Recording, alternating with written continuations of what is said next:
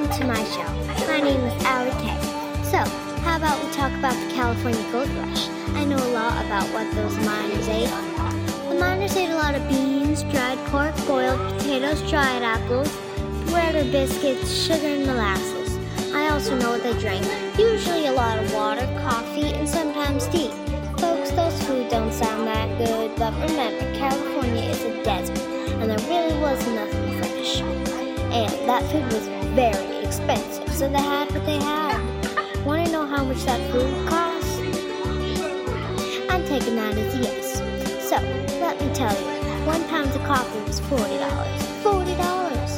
And the insect was $7.50. 1 pound of butter was $6.50. 1 can of sardines was $16. 2 bottles of juice was $16. 1 mule was